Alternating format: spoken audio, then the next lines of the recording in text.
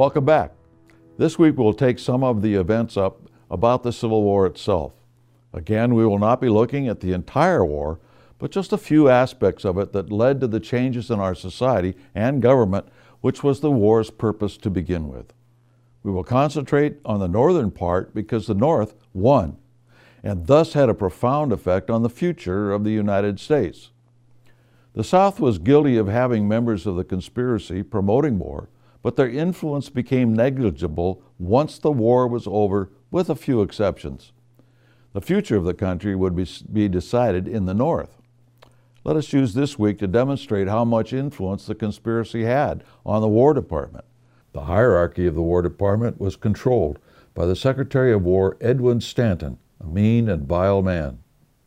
A few years before the war, Stanton was the lead attorney in a major patent violation case. The man who was suing called in Lincoln to work as part of the legal team, and Stanton refused to allow him on the team of attorneys and was very insulting to Lincoln. No one seems to know why. Stanton was on the states' rights cabinet of President Buchanan as Attorney General, and is another example of a Northerner who had no problem supporting secession until it occurred, and then became a radical Republican Unionist and was able to get Lincoln's appointment as Secretary of War. Stanton was a very disturbed man. As a young man, Stanton fell in love with the daughter of the owner of the boarding house where he lived.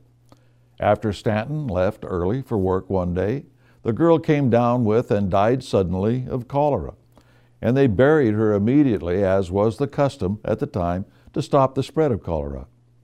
When Stanton got home, he could not believe she was dead and dug her up to make sure. Years later, his own daughter died, and after a year he dug her up and placed her in his living room in a metal coffin. Subsequently, his wife died, and he laid her out in the living room as well, dressing and undressing her in her wedding gown for some time. He would lay her sleeping gown and cap on the bed by his side every night. After weeks, his friends convinced him to finally bury the two together. Incidentally, Stanton's brother was insane and had committed suicide by cutting his own throat. All in all, a very strange background to Stanton and his family. Again, Stanton hated Lincoln, and this extended back some years at a personal level to such an extent that it makes one wonder what forces were used on Lincoln to appoint Stanton as Secretary of War. The open disrespect for Lincoln and the assaults directed at Lincoln by Stanton is well documented in our book. Considering that Stanton hated Lincoln and disrespected him in public, it is very strange that Lincoln appointed him as Secretary of War. One has to wonder what power put Stanton in place.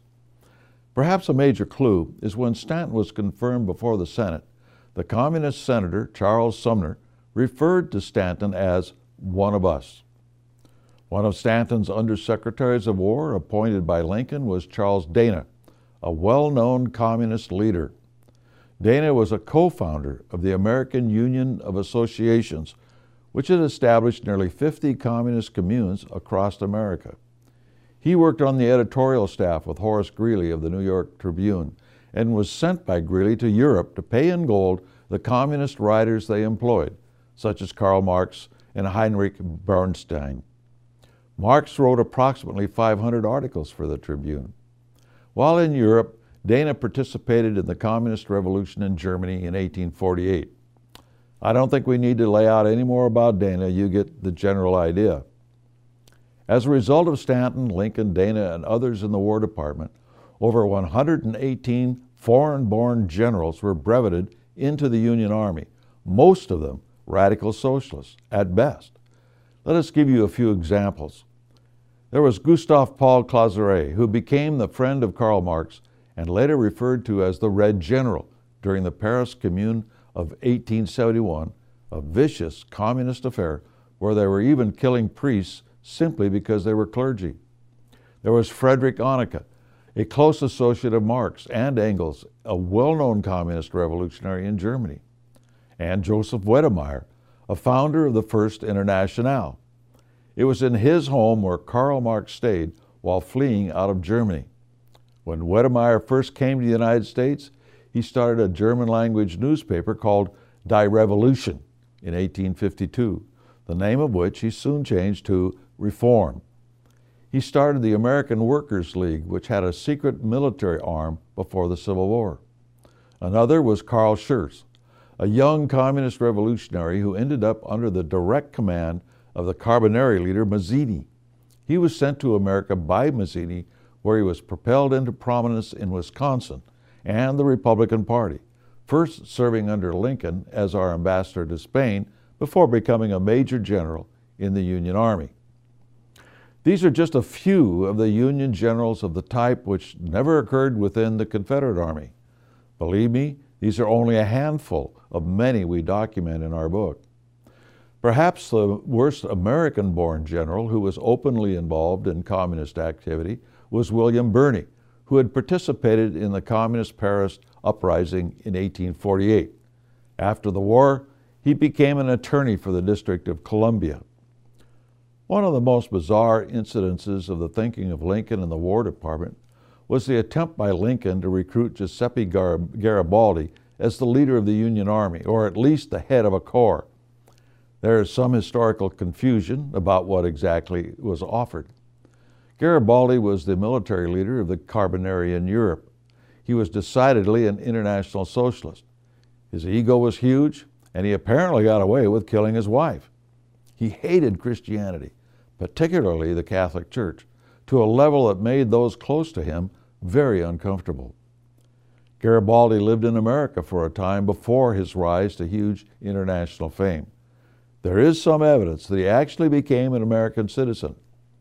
Late in life, he was made the Grand Master of the Grand Orient of Italy, the Illuminated Masonic Order.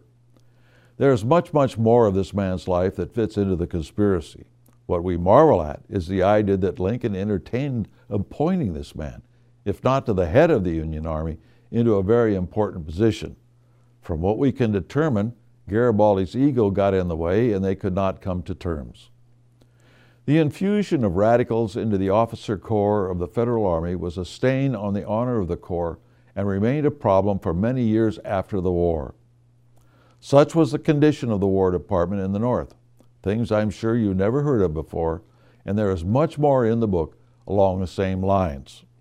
Next week, we will discuss what came out of the Civil War.